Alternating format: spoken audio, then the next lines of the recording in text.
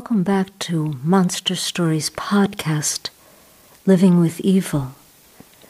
I'm your host, Suzanne Cole, and in this briefer time with you today, I want to say a little bit about my evolving website and podcast, a little bit more, and talk about the content that you see when you open up the website when it finally is indexed on Google. First, let me say, this podcast is not for everyone. However, if you choose to venture in, I want to tell you a little bit about my intention, which you see stated on the website.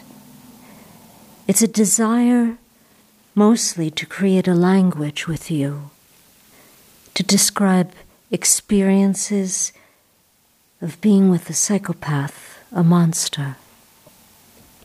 In other words, a person who lives to be deceitful, who derives pleasure from another's pain. If you are in a relationship with this kind of person, you know who I'm speaking of. You feel the anguish of having been silenced by your captor. You understand that he will punish you if you disobey him. It all may be a very subtle contract, but nevertheless a dangerous and deadly one, as you know. And if you have attempted to speak with others about your situation, you already know how they will assume you are exaggerating. Or worse, they will back away from you. Others tend to see and be drawn in by the charm and charisma, by the congenial masks worn by the psychopath. These people, these others around you, these workers I've spoken of in previous episodes, they're smitten by him. And if they're not bewitched, they still want to believe in the notion that human beings are all innately good and working together in a team human, to quote the wonderful Douglas Rushkoff. And these people all around you, regardless of idiosyncrasies, are all working toward humane behavior in some way or another. The people who you've spoken with and tried to convey your angst to, your desperation of being held captive in a relationship with a monster, with a psychopath, they want to believe in the fundamental decency of others. Don't we all? I know I still do. I still want to believe in the fundamental decency of most people. I've learned that I can't do that with all people. The naive belief that we are all on the same team creates a barrier when you've tried to convey to others the wretched, absolutely intolerable sense of captivity with the monster. The abuse, however insidious or overt, that you're experiencing, people often are dismissive of. Hence, you are terribly misunderstood, and your isolation becomes more insurmountable, or so it seems. It's agony, isn't it? You're trying to escape, trying to reach out for help, but there's no toehold. There's no hand reaching out to help you climb out of the lair woven around you by the monster. This even happens in shelters and with counselors who are supposed to be trained to know about the kind of mutism you're caught within, the abuse that demands your secrecy, your silence, for fear of punishments if you break that pact. I remember having recurring nightmares of being stranded underground at the bottom of a well without a ladder, over and over, waking in a sweat of hopelessness. Have you had these or some other kind of night terror that you wake from, where it becomes difficult to tell which is more terrible, the dream or the waking reality? This podcast, as I say, is not for everyone. However, if you choose to enter and engage, please know that my narratives and conversations with you are a quest to form a common language with which to articulate and hence reify our experiences with the monster. Language is the most potent way to move out of the labyrinth of confusion the monster traps you within. Language is a clarifier and a vehicle for empowerment. It is a far greater force than the minotaur who lives within the labyrinth, who lives within the maze where his prey is entrapped. Aside from this podcast, there have been additional modes of expression which help me endure the captivity, the punishments, and the isolation when I was with the monster. It included my writing, my work, my deep devotion to poetry, the improvisational vocalizing I did with many wonderful artists, including David Darling. I danced as well before I became too damaged to move by the monster, too damaged to move by Dr. Mario, who is the main antagonist in these episodes that I bespeak.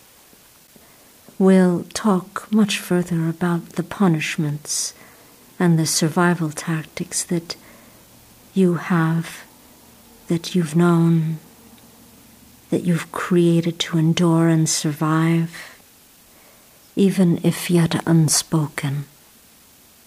These are so important. These inchoate words and stories you've kept inside. On the evolving website, www.monsterstoriespodcast.com, you see a piece in a window on the right-hand side entitled Monster, which was written by Dr. Mario. More often than not, psychopathic, narcissistic, sociopathic people are flashers, as I call them. They describe themselves as monsters, and they actually speak of the atrocities they perform. We who are captive to the monster often cannot identify these people, these captors, as anything but monsters, or liars, or cheats, or phonies, or ragers. You know the rage, don't you? And thieves. You know how they steal. In fact, to deem one's mate psychopathic is unimaginable. It's unbearable for us, even though we may know it. And of course, to speak this diagnosis, this term, to the monster himself would result in punishment, would result in damage to us, more damage. And what about the shame? We feel such shame for having been drawn into a relationship with an imposter. We carry the burden of shame when we are abused, and especially by this kind of devious creature. You know about shame, don't you? But what about you others? You who have been psychologically co-opted by the monster's charm, by his charisma. How have you felt when you realized you've been duped? Or do you ever let yourself realize that you've been deceived by one you've learned to trust and enjoy as a friend, as a confidant? And do you realize how ashamed his prey is, his prime target feels? Do you realize that? Do you realize how she suffers? How she's being tortured and silenced by this man you call friend? Of course you don't. At least, not consciously. Have you tended to laugh and enjoy the monster's supposed talents, his cooking, his fine intellect, supposedly? And perhaps have you suspected his mate, his hostage, of the emotional instability he alludes to? You have, haven't you? And in spite of your intelligence and education, has it ever occurred to you that the monster is a fraud and that he is torturing his partner, his prey, his hostage?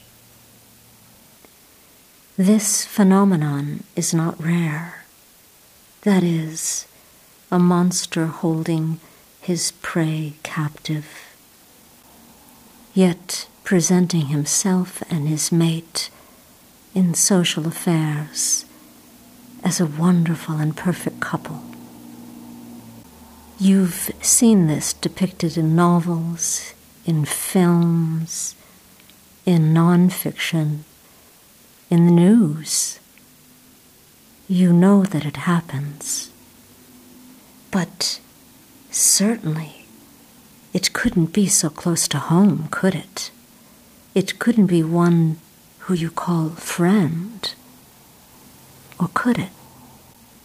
And anyway, you don't have the time to really consider this, do you? It's too disturbing, isn't it?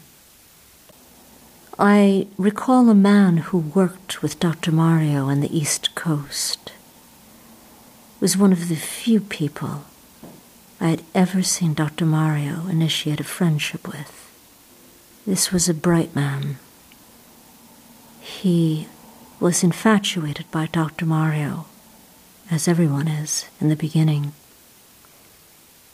And I realized in his silences that he became aware of Dr. Mario's psychopathology. He withdrew as quickly as he was drawn in. He completely vanished from Dr. Mario's life. He was someone I had called out to for help. But he didn't have the time. It probably took a lot of effort for him to withdraw when he realized he'd become prey to the monster. I've always wanted to reconnect with him and speak with him about that experience. Brad was his name. In the monster piece on the website, written by Dr. Mario, many themes are presented that I've raised briefly in prior episodes and will again be speaking of more extensively. But I ask you to note the confession of violence in this piece. I ask you to note the ersatz expression of remorse. Note the drama of apologia in the monster piece. Note the empty promises. Don't you feel just a little bit sorry for the way the monster suffers when you read his words? Similarly, don't you feel just a little bit of empathy for those men on death row, interviewed in podcasts which seem titillated by those men who seem to realize how wrong it was to kill repeatedly? Those monsters and their simulated words of suffering? How amazing that they could evoke empathy. Don't those episodic interviews draw you in the way Dr. Mario has in this statement, monster? Poor man, right? What pressure he must have been under. What a struggle he endures with his ego and his supposed bifurcated personality, his dissociation, and perhaps he's rehabilitated through this introspection. Maybe? Is that what you wonder? And, oh yes, P.S., what about that person, Zan, he speaks of? He speaks to. The one who was felled somehow. All of those times on wood and tile, on cement and gravel. How she was felled after her operation on a bench that he broke with her back. How is she now? Or was this letter a turning point in their relationship? Was it even a letter? And, oh, is she still alive?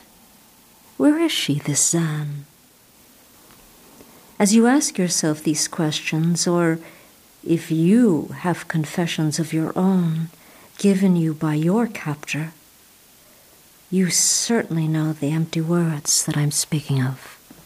They are but a moment preceding further disabling punishments. And there are many of you who have memorized this story of serial apology only to feel and experience further brutality. You know what I'm saying. You feel it. But oh, how convincing these words of remorse.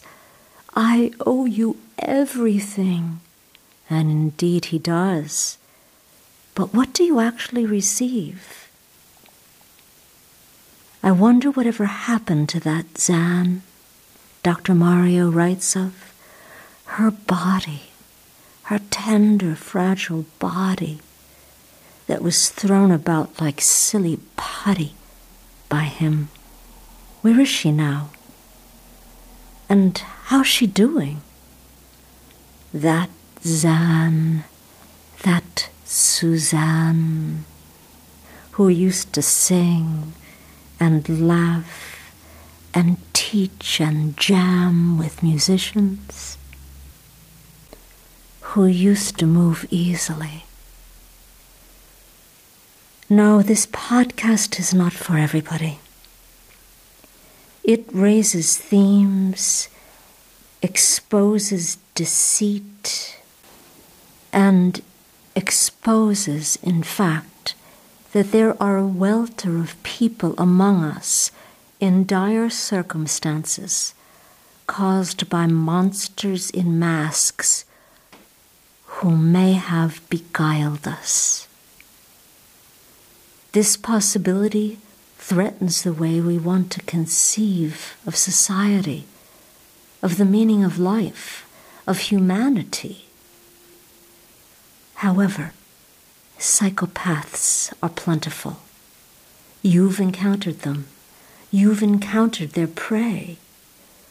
You've suspected her of imagining the atrocities she's fervently tried to convey to you, haven't you? And you, who have tried in vain to express your entrapment to others, you know the harsh slap of dismissal.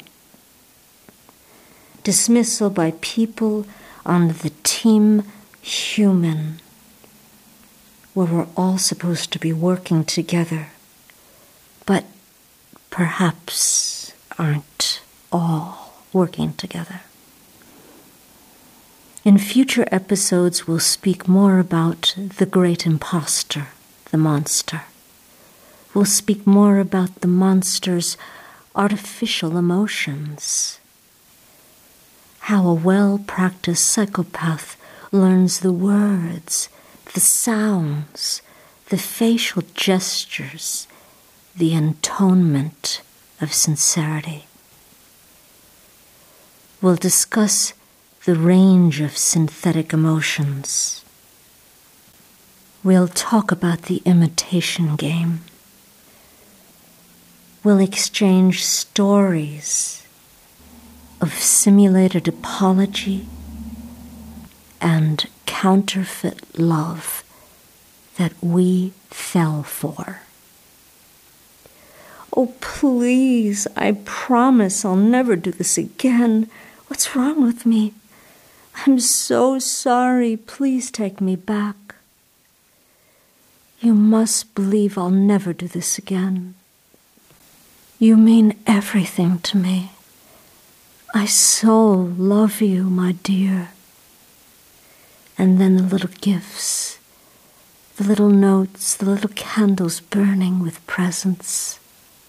Please. And you want to believe that just this one time, maybe he'll be different. Just again, this one time, maybe he's learned, even though there's a part of you that always is aware of his vapid nature, that always knows the impossibility of change. The monster has been like this since he was a young child. I personally had confirmation from his mother. She used to call and ask, "Are you okay?" Here are some stories of his violence when he was just a boy and we sent him away to a boarding school. This is how he almost destroyed his family. And still, you want to believe that there's the possibility that he could be humane. You know that one, don't you? You know that capacity for forgiveness over and over. But we who are here and alive and stronger all the time will persevere, will regain our autonomy through honestly speaking our experiences and honoring them as important. I want to close now by reading a poem by a great mentor of mine. It's entitled, "Prospective Immigrants, Please Note." And I am dedicating this to you who are listening and who are learning the language of leaving and reviving your living. Either you will go through this door or you will not go through. If you go through, there is always the risk of remembering your name. Things look at you doubly, and you must look back and let them happen. If you do not go through, it is possible to live worthily, to maintain your attitudes, to hold your position, to die bravely. But much will blind you. Much will evade you. At what cost, who knows? The door itself makes no promises. It is only a door. Prospective immigrants, please note, by the wonderful Adrienne Rich. This has been Monster Stories podcast, Living with Evil, and I'm your host, Suzanne Cole. Thank you for listening. I'll be thinking about you with great care until we meet again. I'll be listening for your story to emerge. And the beautiful music you hear on this podcast is by friend and great musician David Darling. His song Untold Stories, which you can play in full on the website. Thank you, David, and until we meet again.